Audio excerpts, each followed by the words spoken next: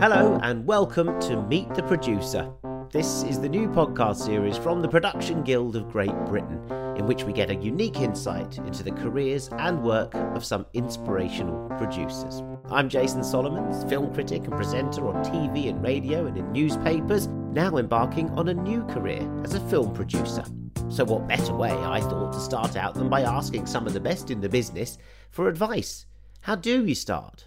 Where does the money come from? How do you make deals for stars and attached directors? And what does a producer do all day? I'll ask a diverse collection of guests to understand how some of our favourite films and TV shows have come together, and we'll all find out more as I meet the producer.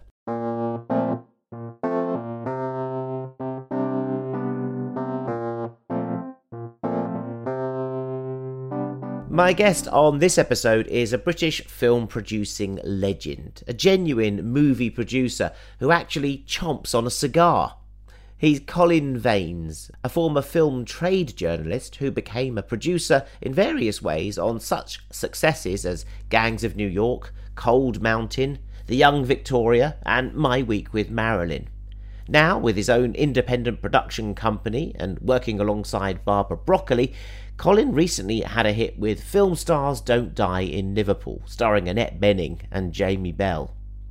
A long-time Soho resident, Colin lives at the spiritual heart of the British independent film industry, where he's an ardent neighbourhood champion and campaigner, as well as a familiar figure in its cafes and whiskey bars. And that's where I found him, to meet the producer. I'm probably the only one who admits to smoking cigars. That's the difference, isn't it? I'm sure there's people having a puff or two somewhere or other, but yes. Well, I think it suits you very well. And I don't know where that cliche comes from old Hollywood. Are we like old Hollywood in the UK? We're not really, are we? No, not at all. And it's kind of, as you say, it's like another universe, really. That definitely was the cliche of the guy with the cigar sort of yelling and shouting at everybody on the set or whatever. So there's plenty of yelling and shouting, I think, that still goes on. But yes, it's very much a cigar-free zone. Colin, you've got a fantastic list of credits, from Coriolanus to Film Stars Don't Die in Liverpool to the recent Sandra Bullock hit on Netflix, Unforgivable, and you're still working in loads of different ways as an independent producer now. But you've been through all the systems, haven't you? You've worked with the studios, you've worked with mini studios like Miramax, and now you're independent again. Yep. Which iteration is better? Where do you feel comfortable? Oh, well, it's always fabulous to get a regular check, isn't it? Yeah. Working in-house in a company. So, I mean, that's lovely. But then against that is the fact of being able to really run with things that you believe in passionately yourself. Because I think I'm very good at kind of developing other people's projects. But inevitably, along the way, there's things that you really want to go with yourself and really want to do 100% in that sense. I think at the moment, funny enough, I mean, I'm enjoying where I am. I'm working quite a lot with Stuart Ford at AGC, and Stuart and I worked together originally at Miramax, and then he went off to IM Global, and he put up half the money for Film Stars Don't Die in Liverpool. But we're just really close friends, but also there's a good sensibility there. So what at the moment, I have about 4 or 5 projects with him, which are television and film stuff. A couple of things that he brought to me, 3 things that I brought to him that just seem to work out. And so I almost feel like I'm semi within a company orbit or whatever. It's not quite the same as it used to be, but it's quite nice to have that and to have the team of people who are fantastic that work with him. And that's in Hollywood, is it? Yeah, they're based in LA. They did have a London office, but really everything that they were doing was in LA. So I mean, I find those divisions, of course, kind of slightly meaningless in the world that we live in, because ultimately I do think that there is a mindset which is interesting. I have to say I was always drawn to an American mindset, if I can put it like that, rather than a European one to some degree. I mean, I like the melding of the two, but I've always felt, I felt like I worked really well in America. But the truth is now, with Zoom and with everything else and with the conversations one has, that it feels to me like I never specifically think, oh, is this an American project or is this a European project? I just think this is the thing that I would like to do, or that I've been hired to work on to move forward. How can we get the best story? How can we get the best elements out of this? And in the current marketplace, what's the best home for it? So, for example, you've got a project. I don't know if you can name one of them that you took. It came to you, and what is it? It comes to you as a script or as an idea or something you've always been working on, and then you take it to Stuart Ford and get it financed and get it, and all those sort of elements that you were just talking about that are coming together, and you feel are right. How does it come to you, and how do you then develop it? Well, there are two ways of that happens. One is that there are projects which is something, either a book I've optioned, or it's or a life rights to someone that I'm taking or whatever. Then that's a slightly different thing, because obviously then I'm going to think that I'm in the driving seat, as it were, right from the start. Yeah. And then I have to think what is the best combination of elements for taking this forward? What stage do we do that? But with someone like, to be specific about things with Stuart, that, for example, he brought me a project which I can't talk about yet because we haven't announced it, but it's moving forward quite fast, which is a music-based project. And that was something that he had, the writer was already on board, had done like an outline that was based on a short book. And Stuart said, would you get involved and produce and develop this and then see it through to production? So really going from soup to nuts. So we've been in development on that for the last 2 or 3 years. Soup to nuts. That is a fantastic business expression. I think it's my old Laurel and Hardy knowledge that kicks in. Don't they have a short film? I'm going to use it. I'm going to use it. I'm going to use the cigar. I'm going to call everyone kid. I'm going to say, let's go from soup to nuts in 60 seconds on this. Yeah, so that, in that case, we've now I've brought a director onto it, that we all, as a company and individually, that myself and the writer, who's also a producer, wanted to work on with it. So in that case, that's something where I was brought in, but I'm shaping the whole thing as it moves along. There's another project of Stuart's that's similarly I can't talk about. It's not been announced. Very frustrating, this, but I would say it's quite a big romantic noir, actually set in Italy in around the end of the Second World War. And that's something which again came in as a script with the director and writer already attached to it, and Stuart was really keen to do it, and he again came to me and said, could I develop the script further? So when does that involve? So it's fairly formed and it comes to you. You can then put your own little. You work with the writer to change the script, to just hone it, to just get it to the bits where you can then say, right, we're going to take this forward. We're going to book the production slots. What do you do? Yeah, just to backtrack on where I came from and why that is my particular thing. That I started as a journalist at Screen International, which was with very much in mind that I would love to do something more involved in films. I didn't quite know what it was, but there was a kind of that if you worked for the trade papers of the day, often as not, you would end up working in the business that the trade paper was on. So if you worked for NME or Melody Maker, you'd probably go off and become a producer or an A&R person or something like that. There was always a transition, and for film, there was a fair degree of people working through the system, so that people that could be journalists that could then go off and be producers or whatever, or develop people. And one day I was asked by Mahmoud Hassan, who was then running what was called the National Film Finance Corporation. It's basically all been absorbed in all its variations into the BFI. But he asked me to put my hat in the ring to run the development side of that, called the NFDF, and which was very nice. So this is in the 80s, yeah?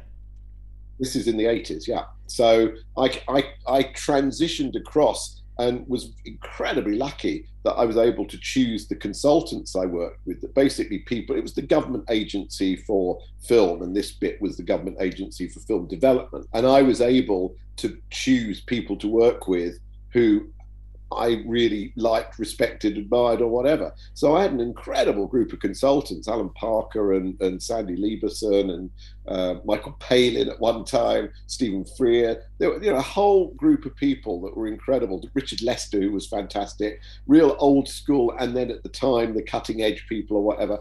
And we looked at a group of projects that had been submitted every month and made decisions about what we funded. But in addition to that, it was expected that whoever ran the fund would then get involved in helping to develop that project further.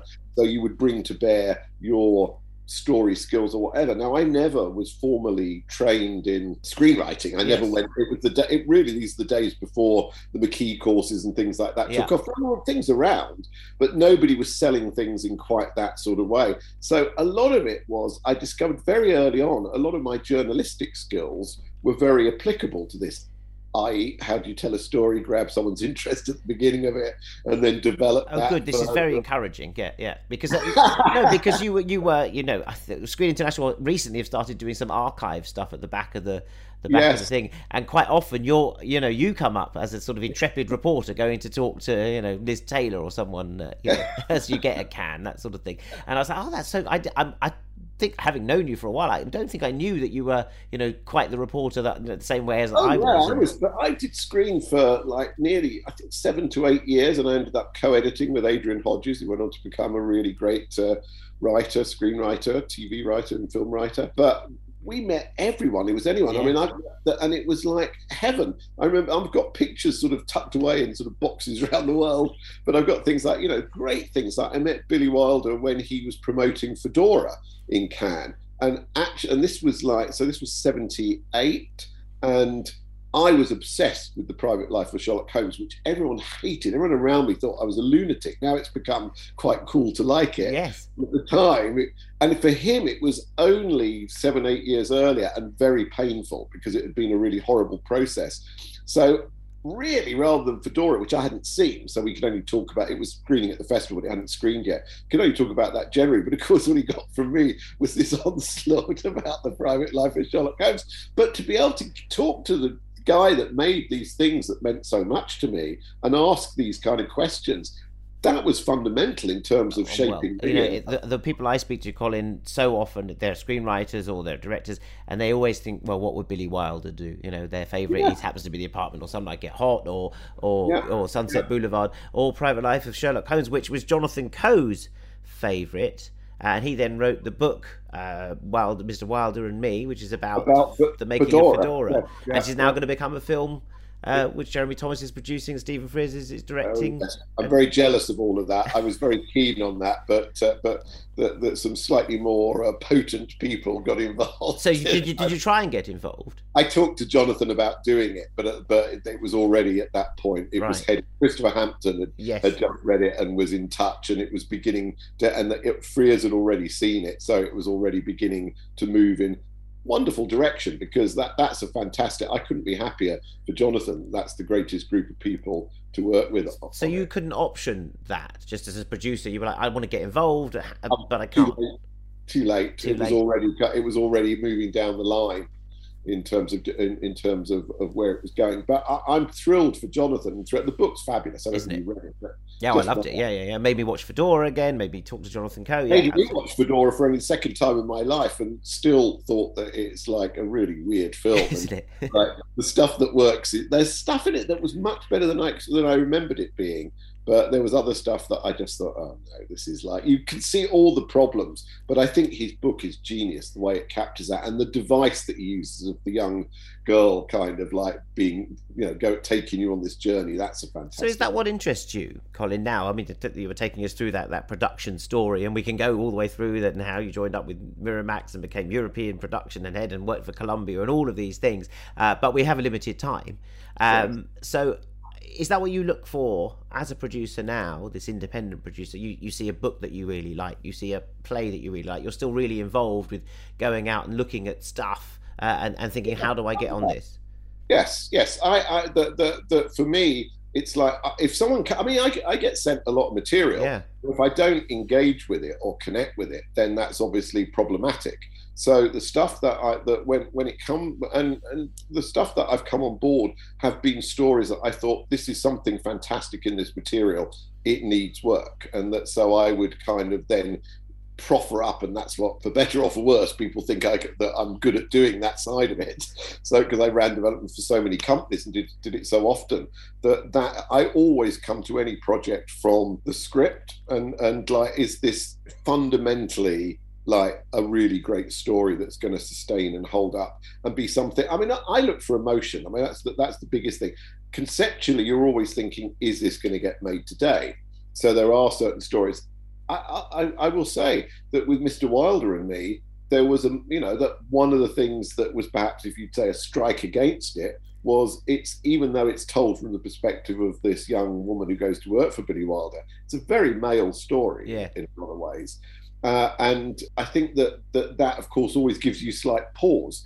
However, it also has this, as you would say, grey dollar element to it, which I happen to know is something that's really, really potentially huge. And I've got a project that I'm doing, which again has not been officially announced, but it's been around for, like, I've been working on it for 15 years or something like that. But it's basically a grey dollar. It's a classic grey dollar movie. The grey dollar and the silver pound, don't they? These are sort of mature audiences. Mature audiences, and I know I can bring something to that because I'm a mature person, so I can bring that element to it. But the biggest thing I'm looking for is the story emotionally engaging? Is there something in it that I feel touched, moved, or thrilled, or excited by? And these are basic things, aren't they, Colin? I mean, I know that the market changes and people look for female skewed stories or diverse skewed stories or intersectionality and all of these things in terms of the funding, but ultimately, even with those stories, there's still got to be a base rock of emotional engagement. But for me, there has, where I'm not engaged either when I read a script or by a finished film,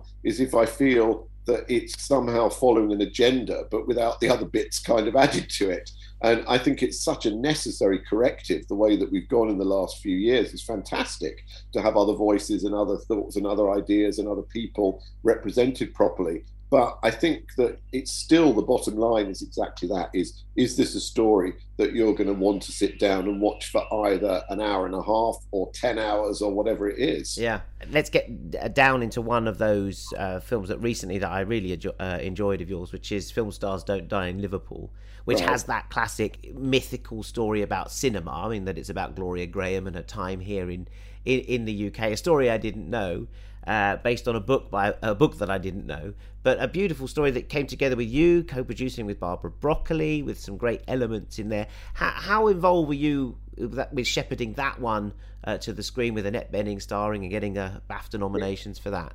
It was a fantastic collaboration between myself and Barbara. That essentially, I'd read the book when I was at Columbia Pictures, working for David Putnam briefly at Columbia. Wow, a long time ago. Yeah, that was like 85 or something. And we looked at it, and there was actually a script developed at Columbia, which I was not involved in, but which kind of, like, there was a screenplay done, but it didn't work out for whatever reasons. And the rights bounced around for a while. Columbia had them, then they let them go. Working Title, I think, had it for a little while. I think Norma Heyman and Barbara were tussling over the rights to it at some point. But Barbara had skin in the game because she'd lived through it. She knew the writer, Peter Turner, and that he turned up at her door one day with, "Hello, this is Gloria Graham." So she'd lived through it. So she felt very, very invested. And over the years, she sort of wanted to make a film of it, but it had never quite come together. The director couldn't get quite the right director or the right writer or whatever. And I was coming back from working for Graham King in LA. I was coming back to work in London again. And I drew up a list of projects that I loved that had never been made. And that was top of my list. Really? You remembered it all this time? Oh, yeah, it's always stayed with me because it was such a haunting story. There was something, for all the reasons you so eloquently described, it has a lot of elements that I thought great. Firstly, it was just a fantastic love story. And secondly, it was that collision of the unusual, the big Hollywood star in this little house in Liverpool, which I thought was fabulous. Anyway, I've cut to the chase. I discovered that Barbara still was involved and still had held on to rights. So I called her up and I just said, look, kind of, would you be interested? I've got an idea for how to move ahead with this. And I had in my head Matt Greenhalgh, because one of the things, as the writer, one of the things that I'd done in the just before that was that Harvey was making My Week with Marilyn, and that we had I thought, fantastic script that by Adrian Hodges, but they wanted to do some additional writing on it or whatever. So Adrian was doing some additional writing, and I was brought in to kind of say, can I help out with this and do something else? And I worked with Matt Greenhalgh, who had written Control, which had been a Miramax release or whatever. And Matt and I just got like a house on fire. So essentially, I thought when we finished that, I thought Film Stars Don't Die in Liverpool would be that's a great sort of thing. He understands old Hollywood in a way. He because he only wrote a few scenes in that film, by the way, and he was uncredited for it. But they were nice moments along the way. But it was really more about getting to know him as a person. So I said to Barbara, I've got, do you want to have another go at this? I've got someone in mind to work on. So Matt got involved. We found Paul McGuigan, who was a sort of an unusual choice. Yeah, very odd. But we both knew him. I knew him well because I developed a couple of things with him which had never got made when I was working at Miramax. And Barbara knew him from just known him. He was always around the edges of the Bond kind of possibilities, as it were. It was just one of those things. I met Paul at a screening and rang Barbara up and said, "Am I completely mad about this?" And she said, "Oh my God, no. I wouldn't have thought of it, but let's." Because he'd normally done darker and more experimental things. But he was a great storyteller. Yeah. And Gangster Number One is his key and a great visual stylist. Anyway, he came in and he described what you saw on screen. He said, I want to make a film about memory and I want to shoot it so that characters can walk in and out of their past and future, as it were. And Eve Stewart had worked with him several times, brilliant production designer. He said, I want to work with Eve, and I've already got some ideas about that. So it was that part of it was all effortless, the creative side. And the other part of it was that when I called Barbara up and said, do you want to have another go at this? She said, this is so strange. And I don't think it's strange. My company's called Synchronistic Pictures. I really believe in this idea of synchronicity. She said, that's so odd. I took Film Stars to Annette Bening 10 years before that, and she turned it down because she felt she wasn't old enough to play the part. And she said, 2 weeks ago, I bumped into her in the ladies' loo at the BAFTAs. And she said, whatever happened to Film Stars? I mean, how extraordinary is that in terms of saying this is meant to happen? So that was all fabulous. That scene should have been in the movie. Annette Bening in the mirror, Barbara Broccoli, and her saying, what about this movie? And then it gets made. It's on the DVD extras now. That's my new tenant. Fluffy, fluffy puppy. Fluffy, fluffy puppy. Oh, come on. Oh, it's like My Fair Bleeding Lady. Who is she? She's an actress. Famous one too. Fluffy, fluffy puppy. Or was. Fluffy, fluffy puppy. What's her name? Gloria Graham. Always played the tart. Never heard of her. Big name in black and white films. Not doing so well in colour though, obviously. What makes you say that? Well, she ain't swanning about Sunset Boulevard now, is she, Peter Love? No. She's renting a room in my house and talking a load of bollocks. So that was that. Then, of course, you get into the real world, which is how do you get the film financed? Yes. And it was quite clear that even though it would have helped us enormously to have some of the sort of the British companies involved, what are the chances that they're going to say to Barbara Broccoli and Colin Vaines, here's some money to help make your film? I mean, I don't know whether that's true or not, but Do you mean because they think you've got pots of money coming out of you, as I can see you in the background there? I think to be, yes, exactly.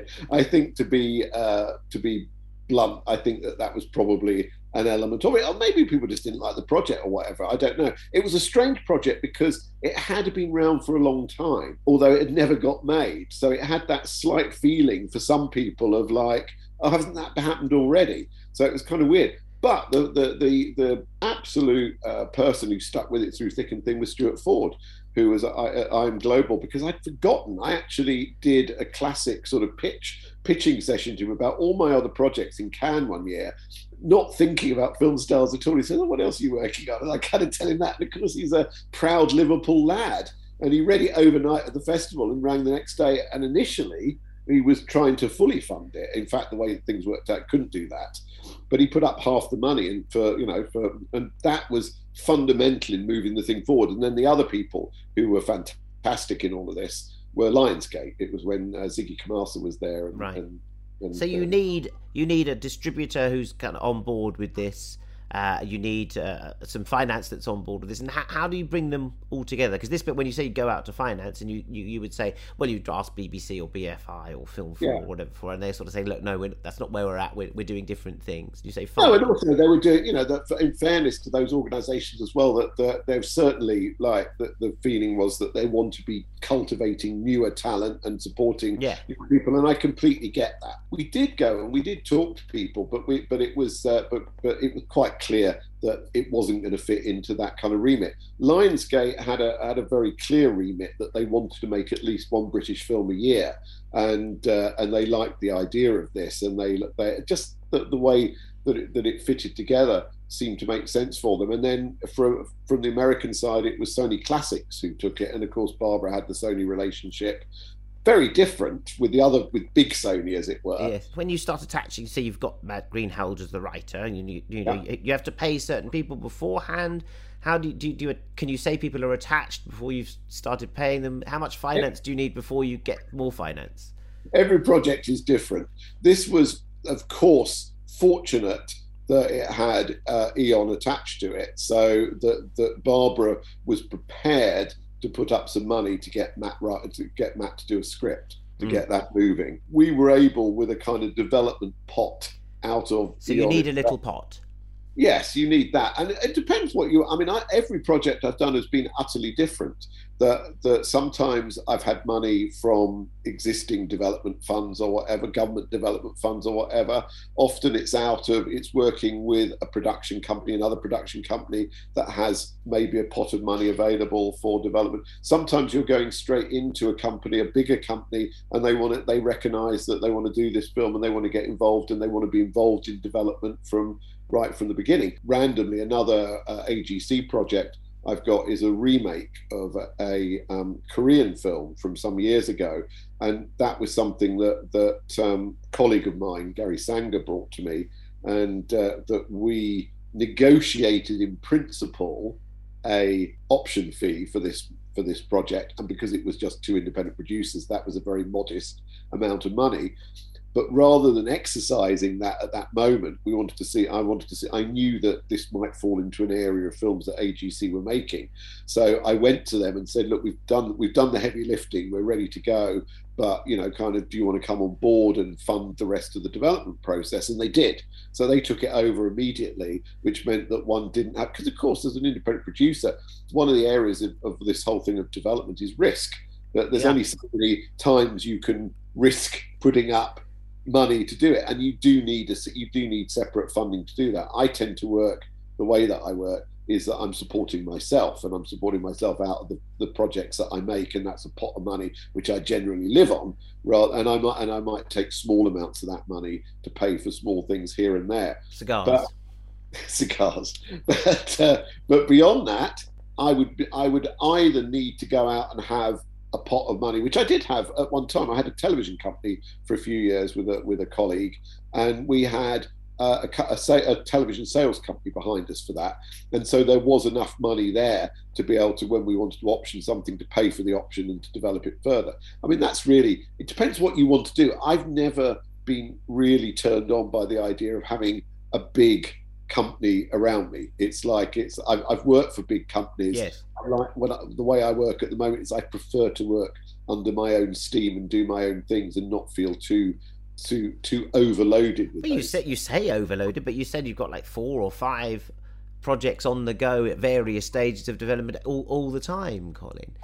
I would say more than that. Right. I think at any one time I've probably got a dozen things that I'm working on, which are either being brought to me or they're things that I've generated and have taken out to. How do you keep tabs on where they're all at? I mean, because some of them will kind of ramp up very quickly into being made or being produced or being out there, being released. How do you sort of dedicate time to each one?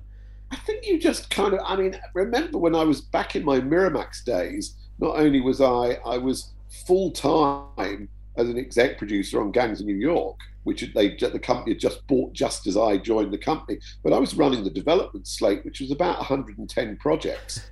And and had an incredible team of development people that just like phenomenal people. There may be maybe a dozen people that were working with me or whatever, and then I would report to the head of production. You just got used to it, and I think that in a way that I think because I came up doing it that way, that I think I don't find it difficult to move from one project to another. I find it quite easy to keep those going, and you just have to kind of keep you look at everything every day, and you look at a chart of where you are and where your projects are and what needs attention that day. And just I suppose it can't be that far from getting, when you were editing Screen International, getting that edition out. Have we done the reviews? Have we done this? Are the features done? Is the front of the house? Is my column done? So all of that gets, and suddenly it all comes together, and there's a little bit of flying by the seat of one's pants at some point. I assume that's the excitement, isn't it? There is, and what happens is that something will take off, and then you just have to make sure that you put the time and attention properly into that, and that make sure that the other stuff doesn't fall away. So normally I nearly always work with colleagues. I nearly always have like sort of partners on projects. Each one needs some, not help, but the sharing of the burden, or different skills that you haven't got that they can bring. Yeah, so obviously something like, the whole setup on Film Stars Don't Die in Liverpool was fantastic, because obviously Barbara is absolutely brilliant, and she brings an incredible infrastructure within Eon we could tap into for certain things. And then we would just kind of fit, together. We were both very creatively involved. We were both on set every day with Paul, and we were both very much involved in post on the film. So that was the case. But something else I'm doing, like I've got a project at the moment with director Peter Chelsom, and I'm doing that with a co-producer called Lee Brazier, who's brilliant, who I've known since he was Paul Webster's assistant at Film 4, and that works really well. This is an Italian 1950s murder mystery, is that right? Yes, it's the kind of twisty-turny con game thriller that's set in the 1950s on the Amalfi Coast. Well, I love all of that. Oh yeah, I think it could be absolutely fantastic. Peter's. What's this one called? It's called The Beauty of Sharks. The Beauty of Sharks, by Peter Chelsom, who did Hear My Song, and The Mighty, which was no one ever saw, but I thought was a tremendous Shall We Dance was fabulous. Shall We Dance, of course, a Japanese remake of the Japanese Serendipity, which kind of keeps turning up on lists. No, I think Peter's absolutely fantastic. So that's something where that was a script that had been around for a long time by Rob Green, a brilliant script, and we were that Lee brought it to me some years ago, and I just had one of those revelatory moments of thinking, Peter would be perfect for this. And he spends quite a lot of time working in Italy. And in fact, the script was originally set in the south of France, but Peter was working in Italy. He made a film there called Security with Marco De More, which was very successful on Netflix. And I knew that was all going on and happening. So I went to Peter and said, have a look at the script. What do you think about this? And he loved it. And he said, let's reset it in Italy rather than France. Where I've got a house. Ah, no, him, not me. I wish I had a house. I thought Jason's doing really well. I wouldn't be going into production if I had my house in Amalfi Coast. I did get married there, so there you go. That was a start. But no, I'm really looking forward to that. That sounds terrific. Project. And so is that about to start shooting? And then you get yourself a few weeks in the Amalfi Coast there, Colin. Smart producing. It would be lovely. No, we're sort of slightly in casting hell, that we have a really great draft of the script that we have been working with an Italian co-production company, and we have a sales agent. So obviously when to go back to the very basic essence of starting out on a project, clearly if you've developed your script, either you've raised the money privately or you've done it through. So I mean, the best way of always, I think, if you can find a way to develop without giving everything away to begin with, then you're in a much more powerful situation. But once you have your script and you have maybe a director or whatever, getting a sales company involved, like we did on Film Stars, where we had IM Global were involved in selling that, getting in the case of Beauty of Sharks, I'm working with The Solution, which is Lisa Wilson, who I worked with when I worked with Graham King and her partner.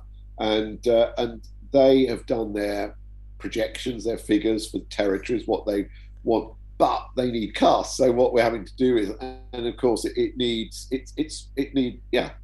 three really significant pieces of casting. And that is about whether someone responds to the script, whether they're available, whether if they're not available now, whether you can make it work further down the line. Will that then work with the other people that you want involved And as you well? do all those deals, do you, Colin? I mean, so you'll need a big star, so not Annette Bening, let's say, maybe again because you got on well or whatever from the last time. But to secure one of those, you go out to their agents, you go to their Yeah. I mean, And you might know them yourself, but you go through their agent. You sort of say, right, well, and they say, well, they need millions to do this, £2 million, and you say, well, we haven't got that, I'm afraid.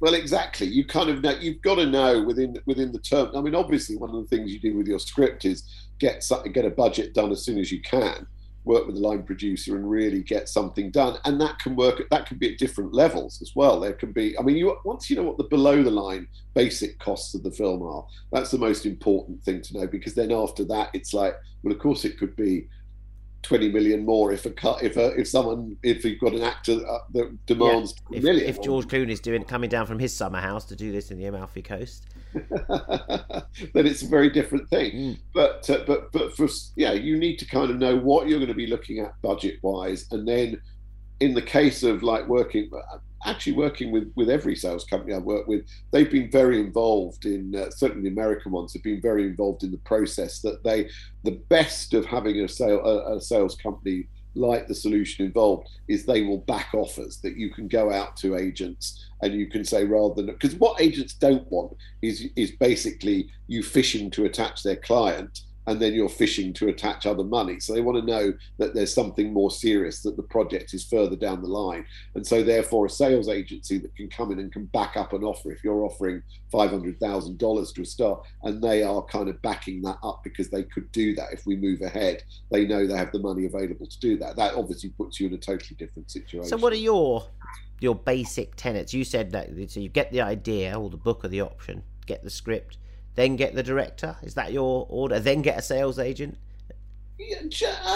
Probably. I mean, again, things tend to shift around. It's interesting that like when I've been hired to do things recently, I've been hired to really work on the scripts. One project I'm working on has got, they vary. They really vary. But in terms of my own process, then yes, I would generally want to develop the script first and then look for a director afterwards. But it can be a simultaneous thing. I mean, it can be that if you've got, and sometimes the director will bring you an idea and then say, let's work together. Obviously, that's a great position to be in, to have that happening. But in general, I through most of my career, I've tended to work on things which have been developed for myself, have been developed independently, and then the director gets involved with it.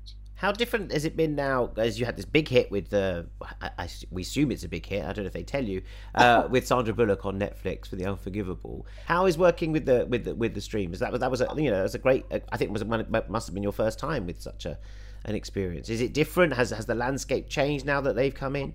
It's massively changed. I mean, it's completely different. I mean, obviously the one thing is that the people in charge, there's a lot of movement and change in the people that are running the shows. So it tends to be, it becomes a little more tricky in terms of that there was a kind of consistent, let's see, with some of the old school companies where there would be one quite powerful personality involved for a long time that would at least give you some sort of sense of where you're moving forward. And I think that for many producers today, the issue is like, are we going to be talking to the same person in a month's time or 6 months time or whatever?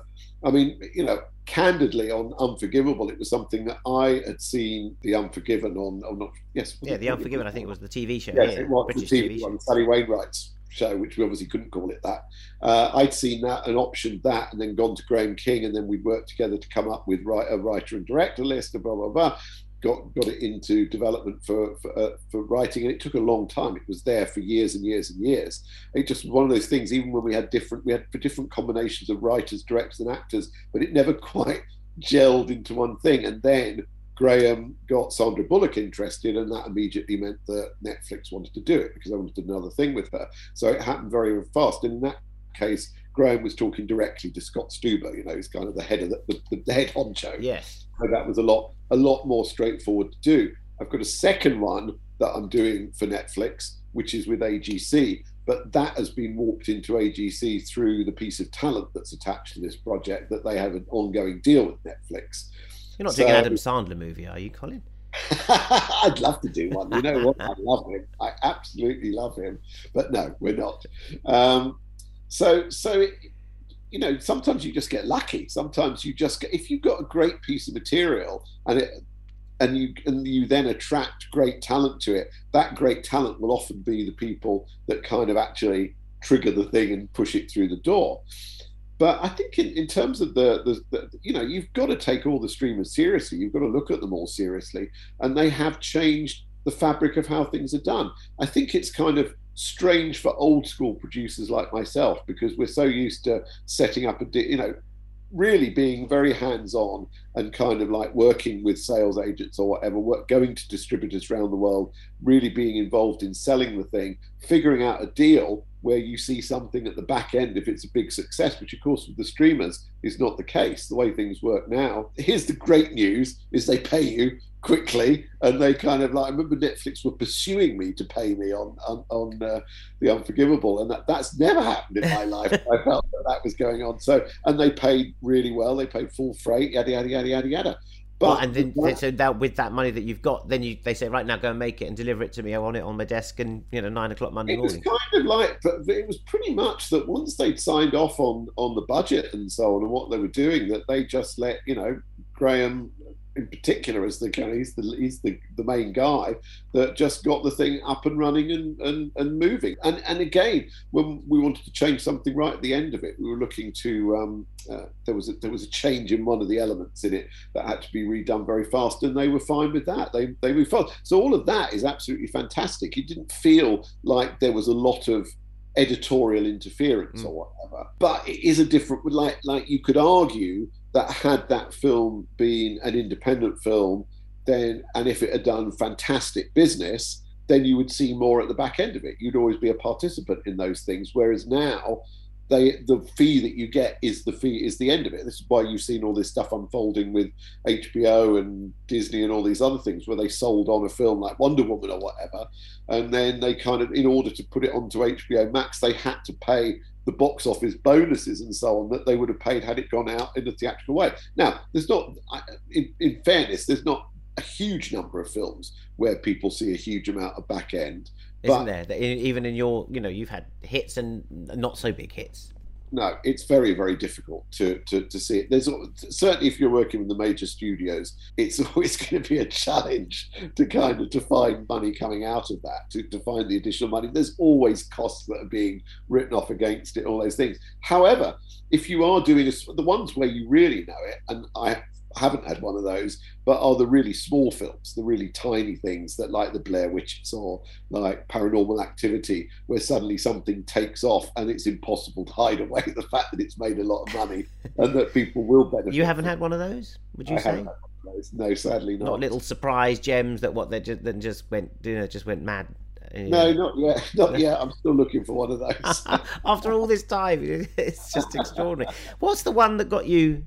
You said at the beginning how it was a slow sort of creep into production, and suddenly you were in charge of this film. But was there a film that you saw maybe as a reporter back in the 70s and 80s that made you think, that's what I want to be in this business because of this? My story is, I've told it many times. No, it was when I was 10 that our teacher at school, I loved movies when I was a kid. My parents had no interest at all. I have no idea why, but when I was from the time of about 5, I would ask to go and see films. I remember that at 5 I saw a poster for Jason and the Argonauts and said I want to see that. Yes, and I still love that film.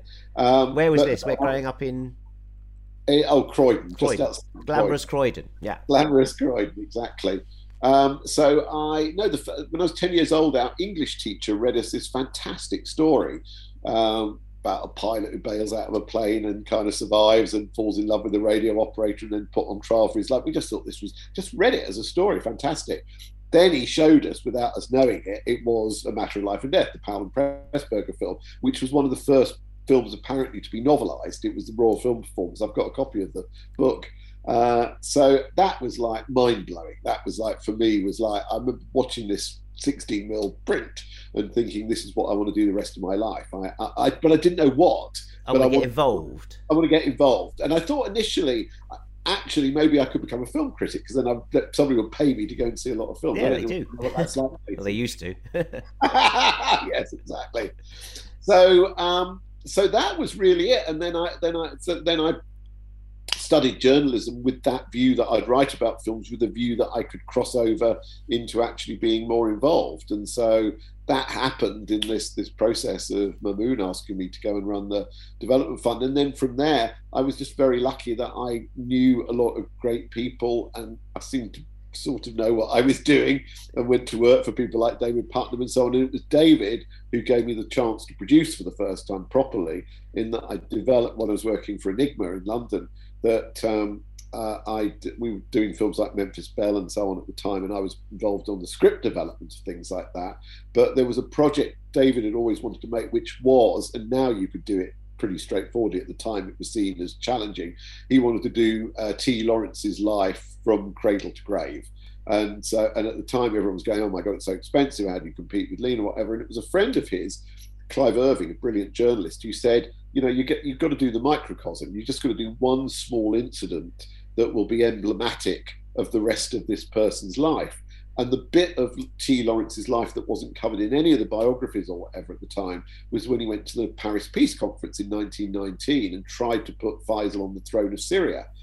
And so Clive and his wife did incredible research on it, and I brought in a brilliant writer who just died recently, Tim Rose Price, to do a screenplay. And originally it was written as a 3-part of a TV. Then it was turned into a one-off film. Mike Newell was going to do it, and then the money all fell apart. It was going to be an Anglo-French co-production. Money fell apart, disappeared, and then suddenly one day, and this is when you ask about films and film production and like how do you work for it. This is what happens sometimes. David came running in the office and said, "Col, that T. Lawrence film, can we make it for £1 million?" And I said, "I'm sure we can." Guessing that we could. He says, "Great, because Anglia TV have £1 million to spend before the end of the tax year, and the project they were going to do has fallen through. Let's do this instead." So suddenly the film's fully financed, and I'm producing it with my colleague Uberto Pasolini. Went on to do things like Full Monty. It's still working today. I saw him in Cannes. Yeah, and I get, and so this thing has this tremendous momentum going to it. And the person that I wanted for it, that had been recommended to me by Patsy Pollock, the great casting director, she said, "You've got to go to the RSC to see this boy that's there. He's fantastic. He's called Ray Fiennes." And I couldn't get him when we were going to shoot the film in France. Suddenly we were shooting it in England, we shot it in a tin shed on the banks of the Thames, so that we could get him to the Barbican every night. And so all these things came together amazingly quickly. The film got made. Chris Manall, who'd just done Prime Suspect, I hired to direct it or whatever. I didn't know excuse my French, arse from my elbow, but you learn, because that's the best way to do any of these things. Learn on the job. Just do it. People can try and teach you this, that, and the other, but the best thing you can do is just be thrown into the whole thing. Well, given £1 million by David Putnam and Britain's hottest acting star, there's a start. Yeah, because he was completely unknown. I mean, we got him out the RSC. He'd done nothing at that time, but you just knew as soon as you met him that this kid was going to be a superstar, and that he got paid peanuts for doing it, but he was passionate to do it, and it was a great opportunity. And we all sort of felt like he was 27 at the time. We all sort of felt like we were learning on the job, as it were, which was part of the fun of the thing. And I guess 25 years later, you ended up making his feature debut, Coriolanus, for him. That's right, because he was working on that, and he'd hit a bit of a speed bump for various reasons. And 2 of my friends were involved on it already, Julia Taylor-Stanley and Gabby Tanner. But I think it just needed something to unstick it a bit. So he called me up and said, would I get more involved in it? And that was really satisfying to go from, to do exactly that thing of having started out together on that for the first thing I produced, that then now this was producing the first thing he directed. And I thought he did a brilliant job, I have to say. Yeah, I loved that film. And I was in Coriolanus at school when I was 14. I was a spear carrier. So I always had a little skin in that game. But that was a tricky one to do, because people did, it was seen as a very risky project. And I would say my biggest contribution on that was getting the budget cut almost in half. That I said we've got to think about this a completely different way, because you're not going to make it for the level of budget that had been planned at the time, and we all worked really hard together and ended up going to Serbia, which actually didn't have a tax break, but it had all sorts of advantages, because Gabby Tanner's dad, Dan Tanner, the famous restaurateur, was almost like royalty in Serbia. So they gave us all sorts of things. They gave us tanks and military vehicles. They gave us the Senate to film in or whatever. It was quite an incredible thing. So there were reasons for doing that. And it was still a lot cheaper, of course, than shooting anywhere else. But it was always a modern day military sort always of a modern day version.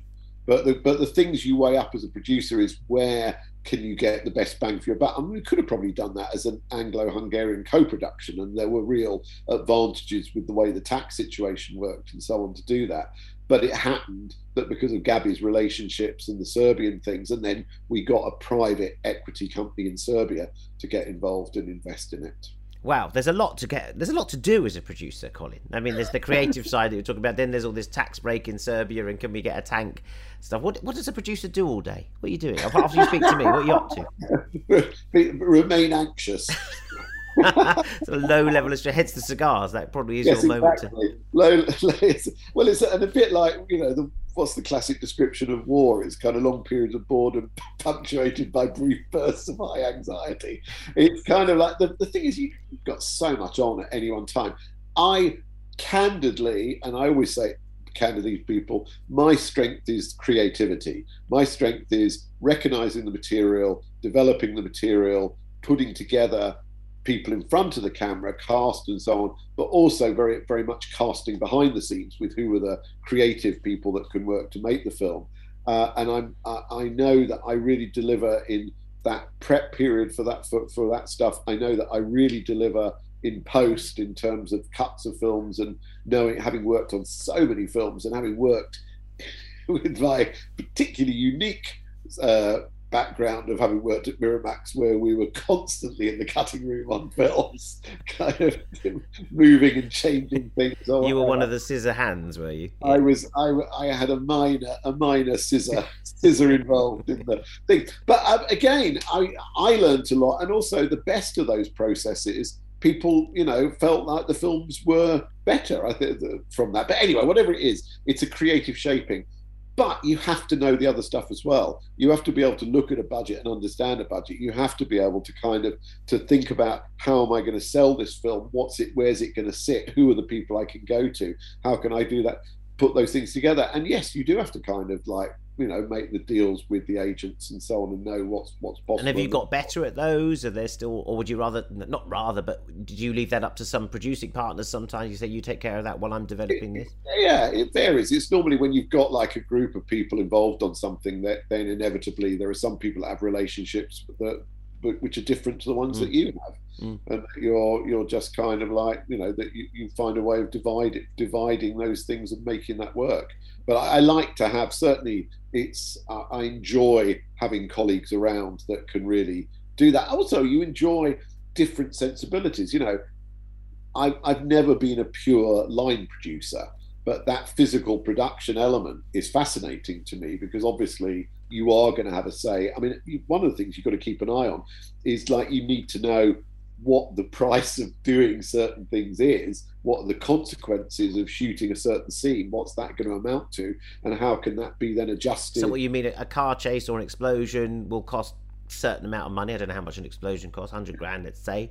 And that means you can't pay some extras, or you can't. Yeah, yes, it's constantly shifting around. Are you going to have 20 period vehicles in this scene, which is going to cost X, or are you going to have 6 period vehicles, which you then have to figure out how to shoot around? What is going to impose on a director's vision to a degree that is acceptable to everybody? And again, those are the things. Again, a lot of producing is psychology as well. Is figuring out how to work with other people and what they're going to respond to, and what's likely to drive them over the edge, or what's likely to make them kind of feel. So your director, if you're working with Anthony Minghella, let's say. Well, he's probably not his on because he was such a lovely person. Yeah, cool. But you were making Cold Mountain with Anthony Minghella, for example. Yeah. Big production, big stars, big sort of canvas to work on. And Anthony says, I need 400 soldiers charging over the hill. And you say, well, you can't have that, and that's going to upset Anthony. You have to sort of say, well, how do I break the news to him? Yeah, I think more pertinent than that story was probably working with Scorsese on Gangs in New York. Go on then, yes. So how do you put things to Scorsese? Well, you just have to be very respectful. I mean, fortunately, I was introduced to him almost immediately. I started working at Miramax, and we were going up to meetings with him. And then one day I was told I was going to do the meeting on my own, and it was kind of difficult because he only ever worked with the head of the studio for years and years and years. But we did have something which was great, which was we were both nerds, that we were incredible nerds. He was an asthmatic kid and I was a fat kid. We both hated sports and all we did was watch movies. So we bonded over this kind of incredible, I would always define the differences. As an example, I would know that a director called Arthur Crabtree directed a film called Horrors of the Black Museum, and so would Marty. And I would know some of the other titles that Arthur Crabtree had directed, and so would Marty. But only Marty would have seen all of Arthur Crabtree's Irv. And so you couldn't compete at a certain level. You could only go so far. Don't compete, just kind of stoke the fires and let yeah, and he knew I really loved that material, and it was a very complicated project because it had been in development. He'd wanted to do it since 1970. He got money from Grimaldi to develop a script in 1977 and announced it in the pages of Variety as a Martin Scorsese picture, music by The Clash. That was how it was announced. And then over the years, he had scripts by Jay Cox, he had scripts by Steve Zaley, and I brought Kenny Lonergan in on the process. So it was a kind of it was like it was a mad process to drop into, but the bottom line was he knew I really loved the material. Also, I loved him, and I interviewed him years before, obviously as a journalist. Yes. But he knew that I came with a positive sort of enthusiasm about the thing. So, but it was difficult because he would get, he had this film in his head for so long that actually achieving it in Rome was challenging. And there was this constant thing of where we built this set that was massive. In Cinecittà. It was like a quarter of a square mile away. We had the docks and things like that. And I remember that Tom Cruise came to visit one day, and he was very, very helpful. And Marty was sort of saying, he says, "What's this hole here?" Because we were shooting around, they built this thing. He said, "What's this hole here?" He said, "Oh, that's meant to be a cathedral there for a scene." And Tom Cruise said to Harvey Weinstein, "Well, of course he should have the cathedral, shouldn't he?" So that was that. And by the way, this is a film, I would point out, where there were only, I think, 12 CG shots in the entire film. That Marty did not want to fake those things. He wanted it to be as far as possible, and I think that makes a difference in the movie. Yeah, I think it's probably pretty much the last old school Hollywood. I think it's famous for that, isn't it? That you didn't CGI in crowds. Just got to about that stage where you could CGI in a big crowd and people wouldn't notice. Although I always tend to notice, like in Gladiators, that guy's still way. But with sports crowds, you always sort of see. It always looks like that to me. We did some crowd duplication on it, and we had to do shots on the river, but everything else was basically this incredible set that was built at Cinecittà, which weathered because we shot over months and months and months, and it started to stink and it did all that. I always remember Daniel Day-Lewis striding out for the at like 6 in the evening or whatever to start filming that thing, and he'd look around at me and go, "I love the 4-5 points at night." Didn't he stink of meat anyway, having spent sort of a year in a butcher's block? He wasn't too bad. I mean, that's amazing because Scorsese must have had different actors. If he conceived it in 1970, he would have had a whole set of different actors. To what ended up with the hottest actor in the world, DiCaprio, and Cameron Diaz. Well, it was DiCaprio wanting to do it that made it a possibility, because he'd been turned down for years. Marty would say that he would be called into a studio on the premise of talking about gangs in New York, and then they'd say, when are you going to make your Sinatra Rat Pack film or whatever. So it was only when DiCaprio kind of took off and said that he wanted to do it that suddenly it became a practicality to do it. But it was tough to be the person often that was like, can we actually you cut this, or can we take this out, or can we do something? But again, that's sort of the practical. I mean, he and I would, I love him, and I think that we actually had a pretty fucking fantastic relationship, considering how difficult it was to get through all of that stuff. I don't, I think now he essentially just does what he wants to do, and those films are made for colossal budgets, and I don't think there's anybody that really steps up and is mad enough to do what I was doing at the time. The 5 Points, Paradise Square. Streets here are always lively of an evening. Who are the gangs around now? We've got the Daybreak Boys and the Swamp Angels. They work the river looting ships. The Frog Hollow Shanghai sailors down around the Bloody Angle. Short Tales was rough for a while, but they become a bunch of jack-rolling dandies, lolling around Murderer's Alley looking like Chinamen. Hellcat Maggie, she tried to open her own grog shop, but she drunk up all her own liquor and got thrown out on the street. Beautiful. Now she's on the lay for anything. There's the Plug Uglies, they're from somewhere deep in the old country. Got their own language, no one understands what they're saying. They love to fight the cops. And the Nightwalkers, the Rag Pickers Row. They work on their backs and kill with their hands. They're so scurvy under the Plug Uglies to talk to them. But who knows what they're saying? The Slaughterhousers and the Broadway Twisters. They're a fine bunch of bingo boys. And the Little 40 Thieves. I used to run with them for a while, till they got took over by Bendrick the Cockroach and his red-eyed buggers. Bendrick carries a germ. If you try to leave the gang, they say he hacks up blood on you. I do love the fact it was a very physical production. It was very much about practical, physical stuff, which was exciting. And it also felt like it was thrilling being part of something that felt like an old school kind of epic. Like you could have been there with, John Huston or something. Yeah, exactly, doing the Bible. Exactly right. So there was all of that was kind of amazing, and one was just dealing with story issues the whole time. It was just always about the story and this relationship between these characters, which to me is always. I mean, I only in years later, when I was looking at the film and talking to some film students about it, did I really realize the degree to which we followed, classic matrices like the hero's journey and so on. But we were never thinking about that when we did it. It was always a much more, somehow we were just responding to the story and to those elements. And then when I look at it now, I go, oh my God, somebody could teach this as textbook. You must do this on this page and that page. But we never thought about that when we were making it. You're doing a very good job of it now, Colin, I must say, teaching me these things. Just to finish off, that sounds like a great experience in your career and lots of stories coming from it. Is there a production moment that particularly sticks with you where you've sort of had a meeting with someone, you've had an argument with someone, or you've stuck your neck out for something, either paying for it or cutting it, and then seeing it and going, I'm so glad I did that. I got that right. What's your proudest production moment? Gosh, that's a very interesting question.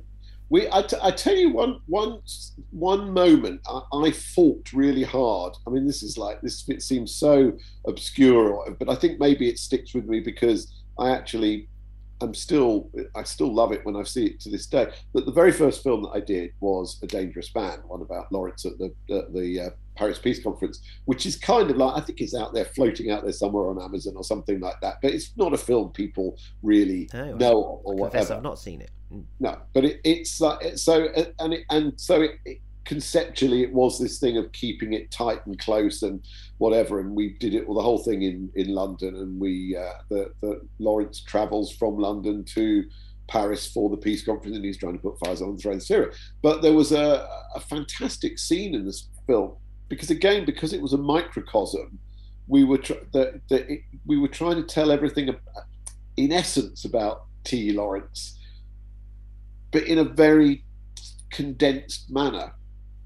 And there was a scene which happened later in the story, almost towards the end of the film, where he's called back to London and because his father's died, so he has to get back. And actually, that wasn't the reason for it at the time. That's how we justified it in the film. But it was originally written at the end of the film, and he basically encounters two servicemen who don't know who he is, and he tells them a story about his time in the desert. I got chills actually talking about it. It's a fantastic scene that Ray Fiennes delivers brilliantly, but it told you everything about where he'd gone where he'd come from, that he'd had this whole life as Lawrence of Arabia. Here he is now in an army uniform, but he doesn't really want to be, which he didn't. He actually went into the lowest ranks of the Air Force and the Army after this. So he meets these two grunts, and he shares a cup of tea with them, and they say, "Do you want some whiskey in it or whatever?" We've established he doesn't drink, and he goes, "Yeah, of course." And you see him desperately wanting to be part of what these guys are in the future, but he's haunted by the desert and the past. And he references a boy that we never talk about in the show at all. That was a 14-year-old boy called Dahum, who, if you research and you find out about Lawrence, is possibly the only person he really ever loved in his life. He was this young Arab boy who he brought back to Oxford and who died of pneumonia or whatever. And he projected, Lawrence himself wrote about how his love for one specific person was projected onto Faisal and then onto the Arab people generally. Anyway, this scene is a perfect miniature within a miniature, and it got cut from the film quite at a certain point. The film was running too long, couldn't make it work, and it felt wrong at the end of the story. It somehow didn't fit. And I really, really fought like crazy for it. And I just kept saying, this scene is like, the whole film is in this scene. And then Chris one day said, we got really tired of listening to this. Come and have a look at this cut of the film. And they'd found a way to put it in the middle of the film. Or like, it's exactly the right place. It propels you into the final act. So it's 2/3 of the way through. And it's there intact. And it's like, I think, just the way we shot it, it's beautifully photographed by Vitold Stock, looks fantastic, the acting's fantastic, Rafe is magnificent in it. It's like another thing. It's like something so special. So that I feel really proud that sometimes you have to fight and fight and fight and fight and fight. And I would have been really sad if that scene had been, because it would have been lost. You'd have been sulking for 30 years. Something like that. But then you found it and you fought for it, and there was a way to get it in, and it obviously sticks with you. And that's a brilliant story, and it's one of your it's your first film as a producer, and you had that experience, so you know it can be done. So it gives you a lot of confidence in your own nous and your own instinct. I was lucky that I was also, left to my own devices to some degree, but I always had like David Putnam and a wonderful woman, Brenda Reed, who was at Anglia, as two people who really believed in me and what I could do and supported those things. So at the end of the day, they knew. But I mean, I look at the film now and I just think, oh my God, this is wrong and that's wrong and this is a disaster, and I would completely recut things and do all that stuff. But there's still, in essence, something there that's very powerful, and it has an effect on people when they see it. It's funny, it's still a film that when people do discover it, because it's also about the state of the Middle East today, which, funny enough, the British critics couldn't see. It got terrible reviews in Britain. All they saw was David Putnam's name and people in period gear, and they immediately went into their, wonder why they aren't running in baggy shorts, all that stuff. Whereas the Americans got it in one. The Americans got it immediately and said, this is about the state of the Middle East, and it's not about 1919, it's about now. And it got fantastic reviews in America, and then we won the Emmy for it as best international film. So. Well, that scene in the middle that the producer fought for.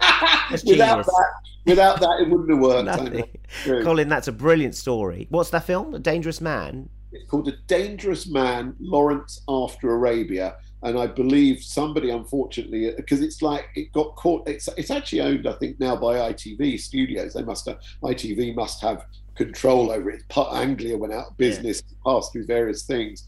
But I think it's out there somewhere. And it's Rafe's first screen debut.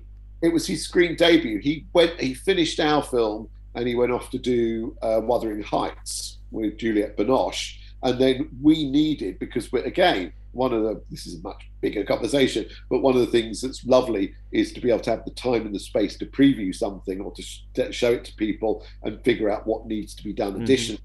And even though we had no money really for that, what became clear is that people didn't quite understand what the Paris Peace Conference was. So we took some footage that we'd shot, turned it into black and white and mixed it in with some Pathé showreel footage. And we came up with this idea, which again, these are things as a producer you've got to come up with quickly. We came up with an idea of Lawrence sneaking into a newsreel theatre before he gets on the train to go to France. And he watches this footage. The problem is that he'd now grown his hair and he'd got a swarthy... Gone all Heathcliff. So he's sitting in a cinema with a raincoat with it up like this, and his hand over his face. So you got Rafe back for a day from the Wuthering Heights set to do this pickup. We needed this thing, and it's the director and me sitting behind him smoking cigarettes, pretending that we're all in this little newsreel theatre. Listen, it's been a fantastic peek at the magic of the movies through your career, Colin Vaines. And if nothing else comes through it, we can sell a few copies of A Dangerous Man on DVD from Amazon, if nothing else. But listen, there's so many stories there. Completely inspirational to me to hear you sticking your neck out for these things and how it all goes. I'm looking forward to it. I'm looking forward to it now. Thanks so much for joining us on Meet the Producer, Colin. Thank you so much, Jason, and looking forward to sharing some of these things that are coming up. Thanks a lot. Take care. Colin Vaines there. What a wonderful career, and what experiences he delves into. From journalism to diplomacy and a deep book of contacts, and knowing how to put them all together. What did I learn from meeting Colin Vaines? Well, zest and enthusiasm can go pretty far, right? His appetite for making films and for loving them clearly feeds his taste and commitment, and I think I'll take a lot of inspiration from that. It's a huge boost to know that side of things counts for so much as building the financial package and intuiting the right people to work with and partner up with for which projects, and where to insist on certain things and where to be flexible. It's great hearing how those decisions have impacted those films that we've come to know and love that Colin Vaines has worked on and produced. I'm still not convinced about the cigars, though. Thanks to Colin Vaines for his wealth of advice and his stories and for his time. Do join me for the next episode of Meet the Producer, when I'll be talking to BAFTA winner for her outstanding contribution to British cinema, Elizabeth Carlson. Liz, with her partner Stephen Woolley, has produced hits such as Made in Dagenham, Carol and Mothering Sunday. So join me and Liz on the next episode. Don't forget to subscribe so you don't miss it. And never forget, the Production Guild of Great Britain is the UK's leading membership organisation for those working in film and TV drama production. It represents professionals working in a range of fields, including production, assistant directing, accounts, location management, VFX and post-production. It provides members with industry advice, training, networking, seminars, and now a podcast. And its availability service provides information on members' availability for work to heads of department seeking crew for UK and international film and TV productions. You can find out more at www.productionguild.com. It's where you can also find this podcast, as well as on many other platforms, so there's no excuse to not join us for the next Meet the Producer. And I'll see you soon.